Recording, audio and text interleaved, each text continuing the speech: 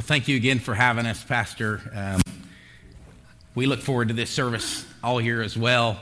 And I don't know why I think I can play worship and worship at the same time with my family in the room, thinking of what God has done for me. It's hard to get through a verse. I have to make myself think of something horrible so that maybe I won't cry and miss a verse. But I move with emotion anytime I have the opportunity to share and be in the same community where I wasn't living such a good life and was running from God and His plan for my life. But Teen Challenge happened for me. And if you've been here before and been in one of our services before, you've probably heard my story. And I'm not going to share that today, but that is what happened, basically. I was lost in addiction, and I came to Teen Challenge. God radically changed my life, and here I am over 10 years now serving at Teen Challenge, Sunrise Ranch. And you got a good idea for a snapshot of a day in the life of Teen Challenge to give you perspective of what we do and who we are. Many times when people see that video, they really haven't kind of put two and two together, the scope of what we do. And the fact that 54 men are in discipleship. You've heard of one man this morning, Josh, and his story, but that's one man. There are 54 beds and they stay full. Right now we have a waiting list, and we always have a packed house at Sunrise. We also have our program inside of Lawton Correctional. I talked about it briefly on the video, but this ministry is a fully functioning Teen Challenge inside of a prison, which is crazy.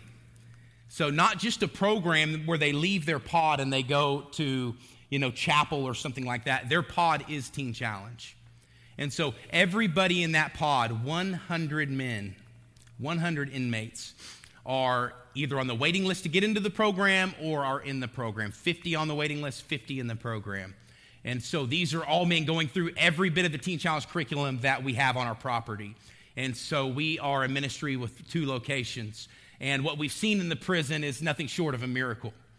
You talk about a dangerous place. This was a whacking hut. Used to be called by the inmates stab and cut. It's a violent yard. It's what they call a gladiator yard, where there are some rough people there. But Teen Challenge has been injected into that system.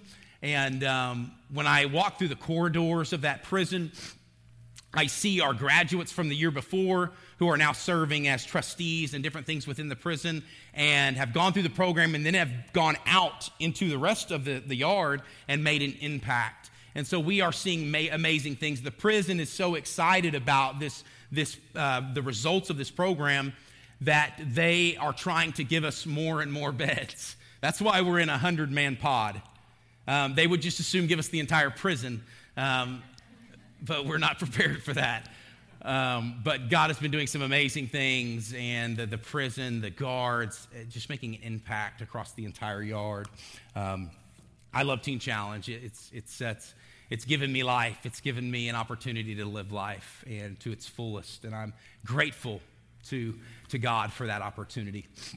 Well, today I want to talk from Luke chapter 20. Luke chapter 20.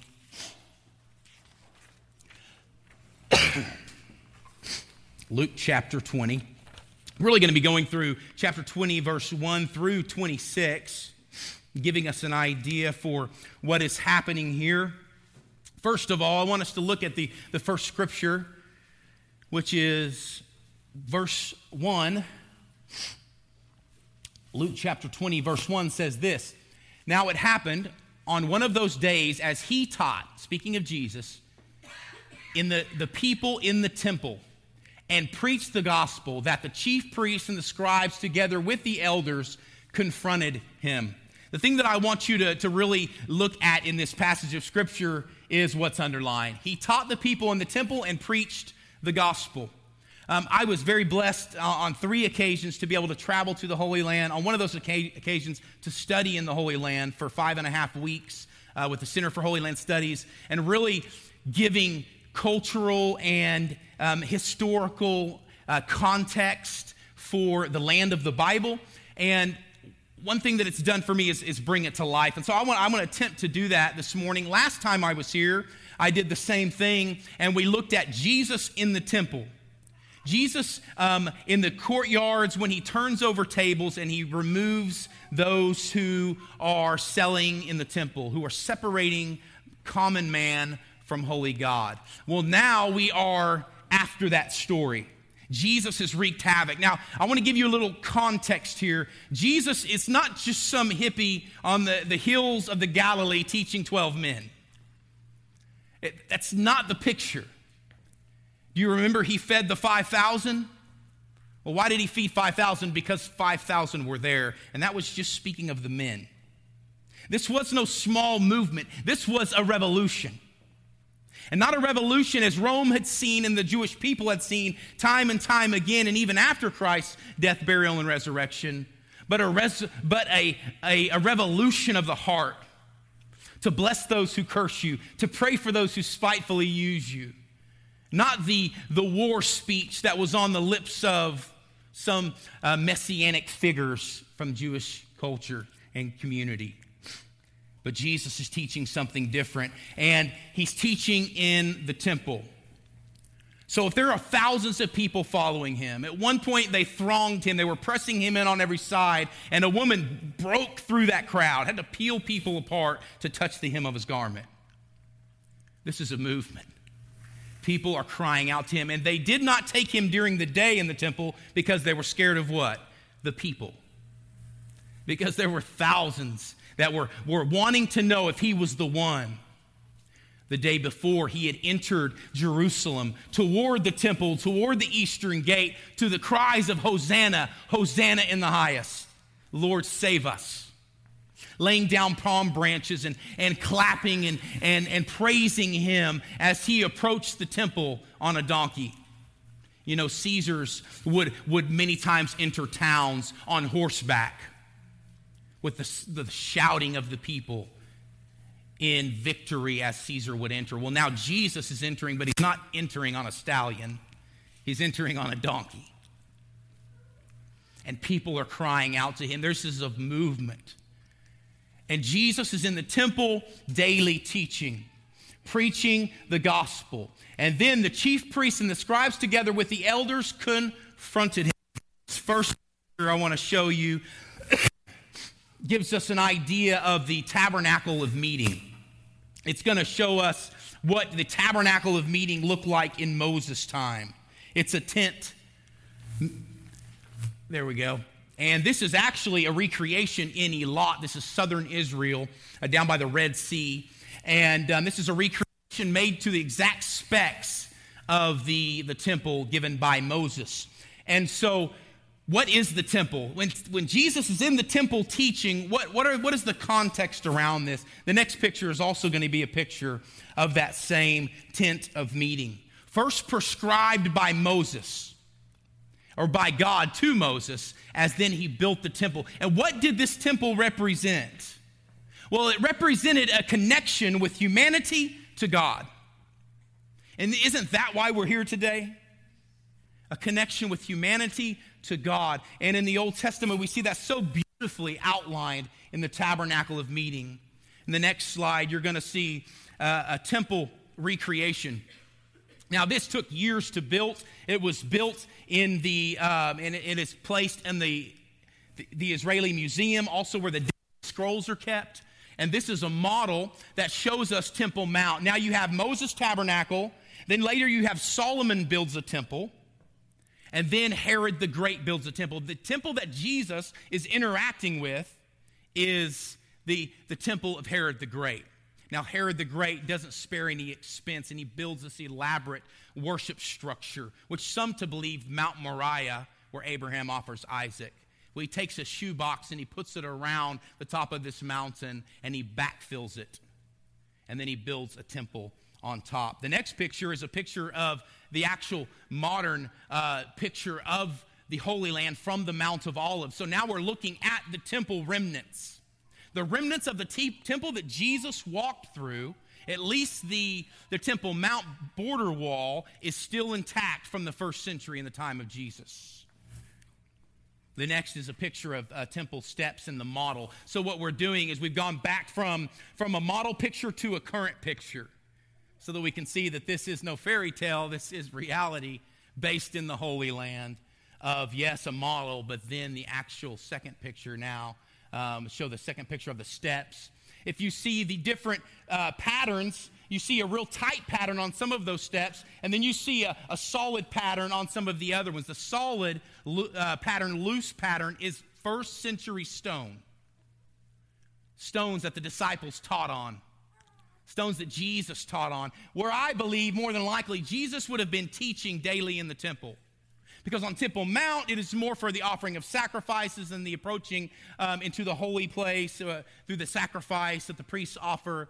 But this was a place where thousands upon thousands could flock and listen to people teach. So as we talk about this scripture today from Luke chapter 3, you can see where, at least the vicinity where these things happened. And so now I think there's one more picture of a temple. If not, go and go to the scripture. Luke chapter 20, verse 2. And spoke to him, saying, tell us, by what authority are you doing these things? Or who is he who gave you this authority? Now remember, he's bum rushed the temple. He's turned over tables. And the religious authorities are upset, and they're like, what? Who are you? We've heard about you. The blind see, the lame walk. We even heard that you rose Lazarus from the dead. But what gives you the right to do what you're doing in the temple? And so many times they would send somebody to Jesus to try to catch him in his words. You see it time and time and time again as they ask him question after question.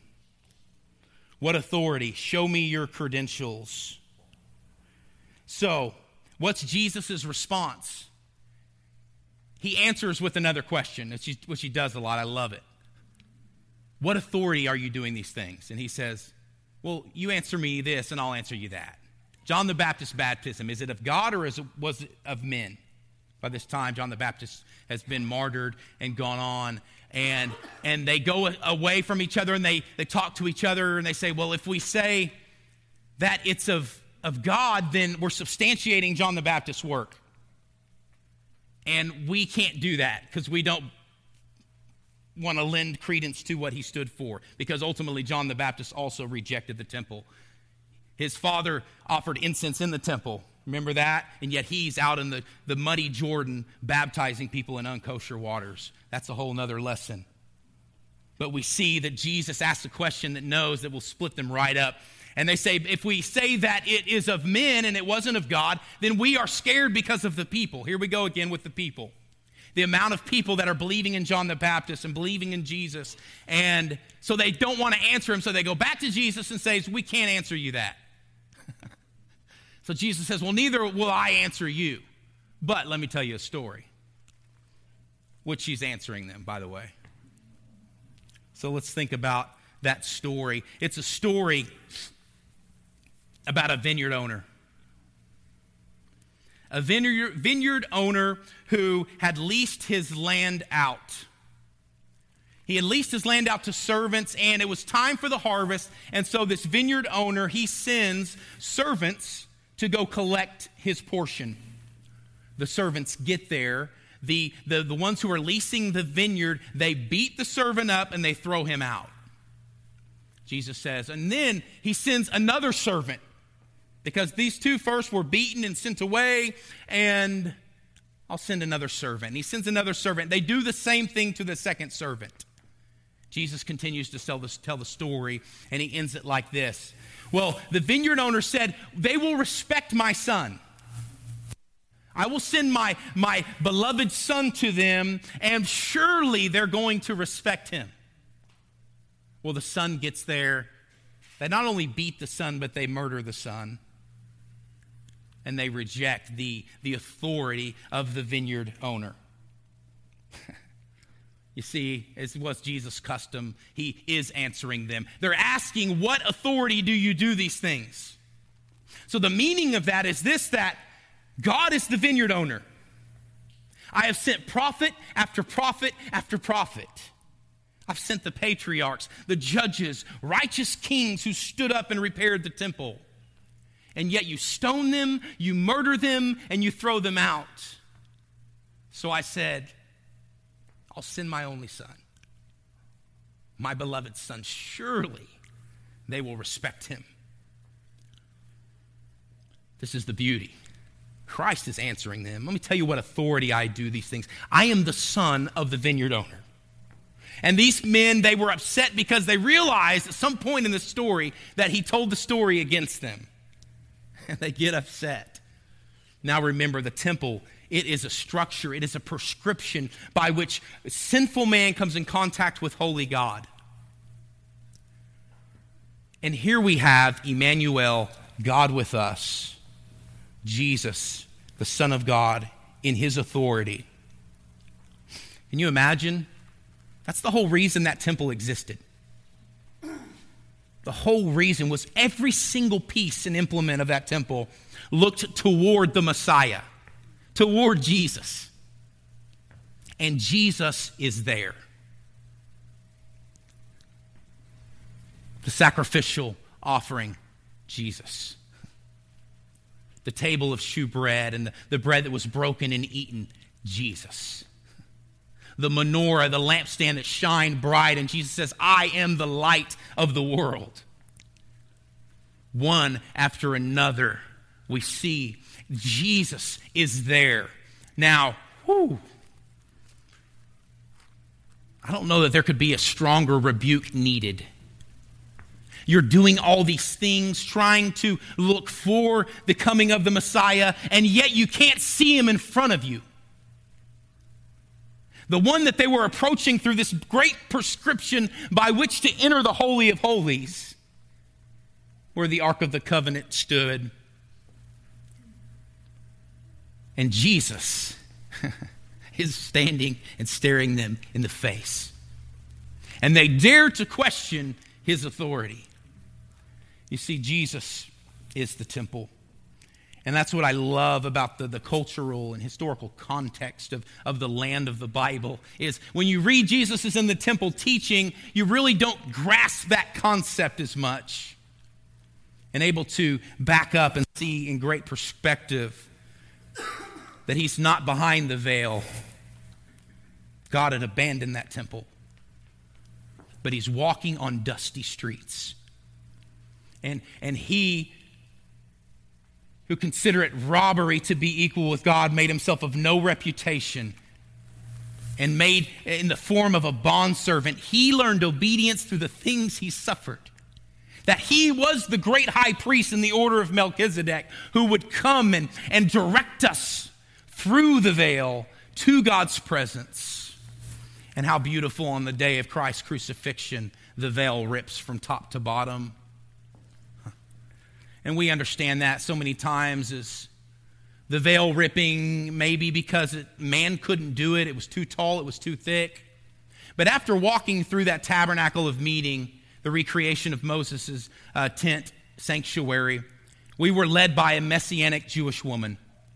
And at the end of or at the beginning actually of the tour, she wanted to make sure that we were all Christians and believers. Because she was a Messianic Jew, and if anyone knew that she was Messianic, they would burn that temple down. Because she stood and had followed Christ. Well, at the end of this meeting, we're walking and we're getting ready to approach the Holy of Holies in this recreation. And she says, why did the temple veil rip from top to bottom? And everybody said, what's pretty normal. Only God could do that. She says this, what does a Jewish father do when he loses his child? What does a Jewish father do when he loses a son? He takes his garments and he rips them from top to bottom. He rips them in mourning and he clothes himself in sackcloth and ashes and he mourns because he's lost a child. You see, God's entire reasoning in the temple being created was to give you access.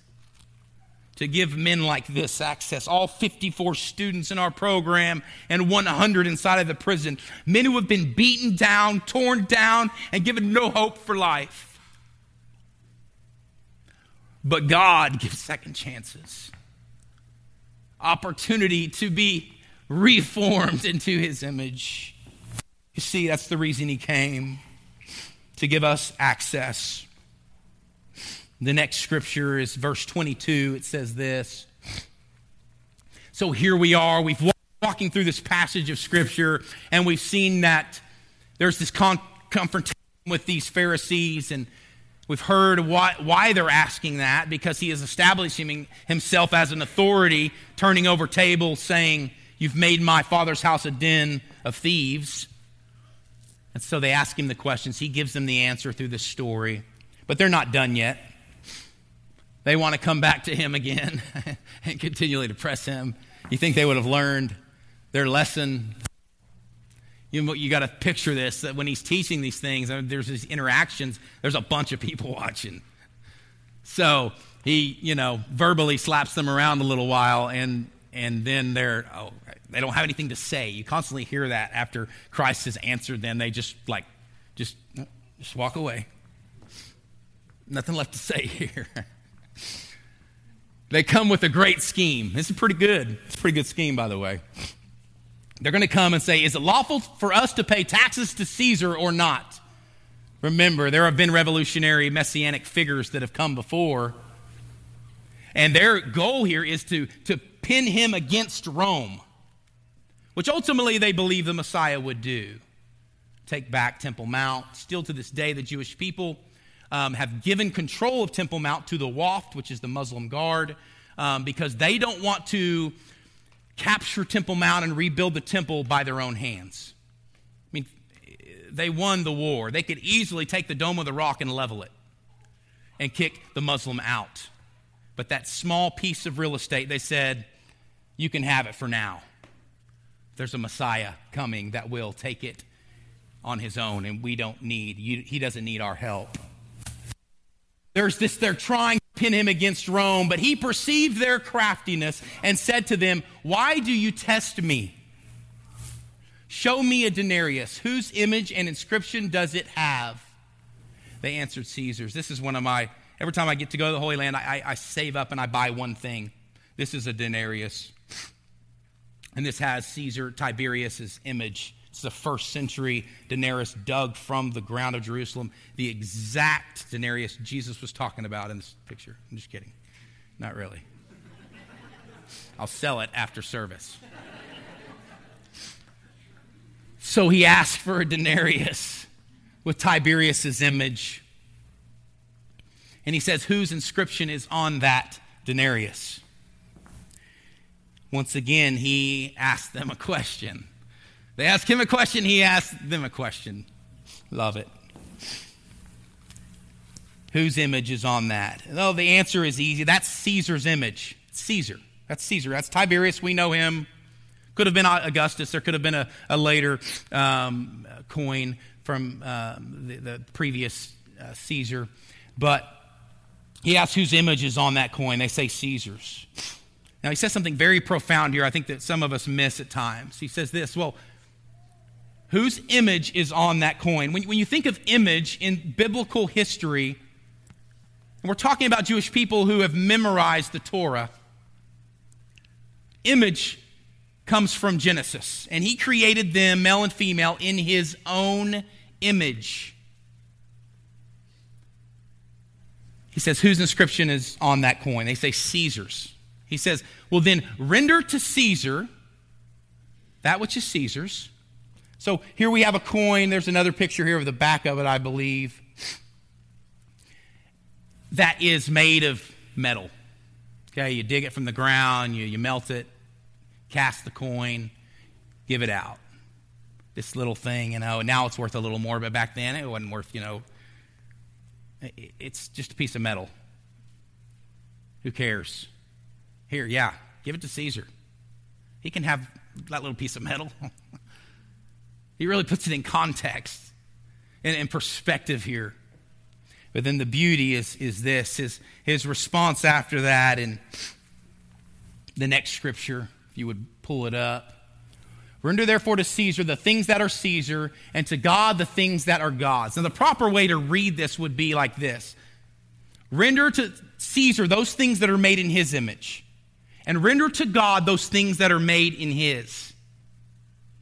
See, it wasn't so much about paying taxes. I mean, that obviously, yes, pay your taxes. You need to do that. But that's not why he's saying this. That's not the motivation in conjuring this coin out of someone's pocket. His reasoning is to say, give to Caesar those things made in his image, but give to God those things made in his. So he takes this stupid little question that they ask, and he blows their mind. So my question is this: what is made in his image? The homeless man down the street, your African-American brother, the Asian brother, the Caucasian, the child. What is made in his image? And how do we treat that which is made in his image? Matthew 25 gives us some perspective on this. Matthew 25, 37 and 40 says this: Then the righteous will answer, Lord, when did we see you hungry and feed you, or thirsty and give you something to drink? When did we see you sick or in prison and go visit you? The king will reply, truly I tell you, whatever you did for one of the least of these, my brothers and sisters of mine, you did for me. It shows us how to love our wives and how to love your husbands and how to love your family, because out of everything made in this world, a little worthless piece of metal, all the possessions that we can have, what bears Christ's image? You. And in all talk about the temple, we see that ultimately the Bible tells us that you are the temple of the Holy Spirit. You're not your own. You've been bought with a price. And much like the temple of Moses, which pulled its tent pegs up and moved from place to place, so you walk through this world, God's representation, bearing his image, carrying the church with you everywhere you go, loving those who were made in the image of God. And woe to you who offends one of these little ones. He feels very strongly about you. He feels very strongly about humanity, so strongly that he was willing to send his son to pay the ransom. And they beat him and they threw him out of the vineyard. Aren't you glad that our gospel is really a gospel of good news? It's a gospel that is real life, that is Jesus, God become man, walking among us, walking on those dirty streets, so that the veil could rip and you could go out as the temple of God, blessing all those that you come in contact with. Church, that is Teen Challenge. Restoring those who were made in the image of God, because no one is past saving. No one is past saving. No one too beat down, no one too addicted, that God cannot restore them and form them back into his image of kindness, of love, of joy. Now, it's easy, but I wasn't even aware of all the chaos that we see on, right now on social media and the news. And when Don asked at one point what I was going to speak on today, I didn't even think of it, but I answered this very message. And what a message for a time is right now. That we are made in his image. We are his image bearers on this earth, and we need to love and respect everyone who's made in the image of God. Thank you so much, church. We are always just blessed to be a part of your services, and I wish you had one in Lawton. Love authentic spirit and genuineness that is in this group. You guys have something special, and we would like you to bow your heads, and we're going to pray and ask the band to come up, and just, they're going to play a song and just reflect on this passage of Scripture in Luke as we consider him, what he did for us, as we consider the temple and the one who came to the temple, Lord, to make a way for us. God, we love you today, and we thank you for your mercy and your grace in our lives. Lord, have your way in this place. Lord, we ask, God, that you would help us, Lord, to respect others, even when we become short-tempered, angry, frustrated. God, help us always to remember that the person looking at us was made in your image, and we should honor them, love them, God, and give, because ultimately, God, as we do it unto the least of these, we're doing it unto you.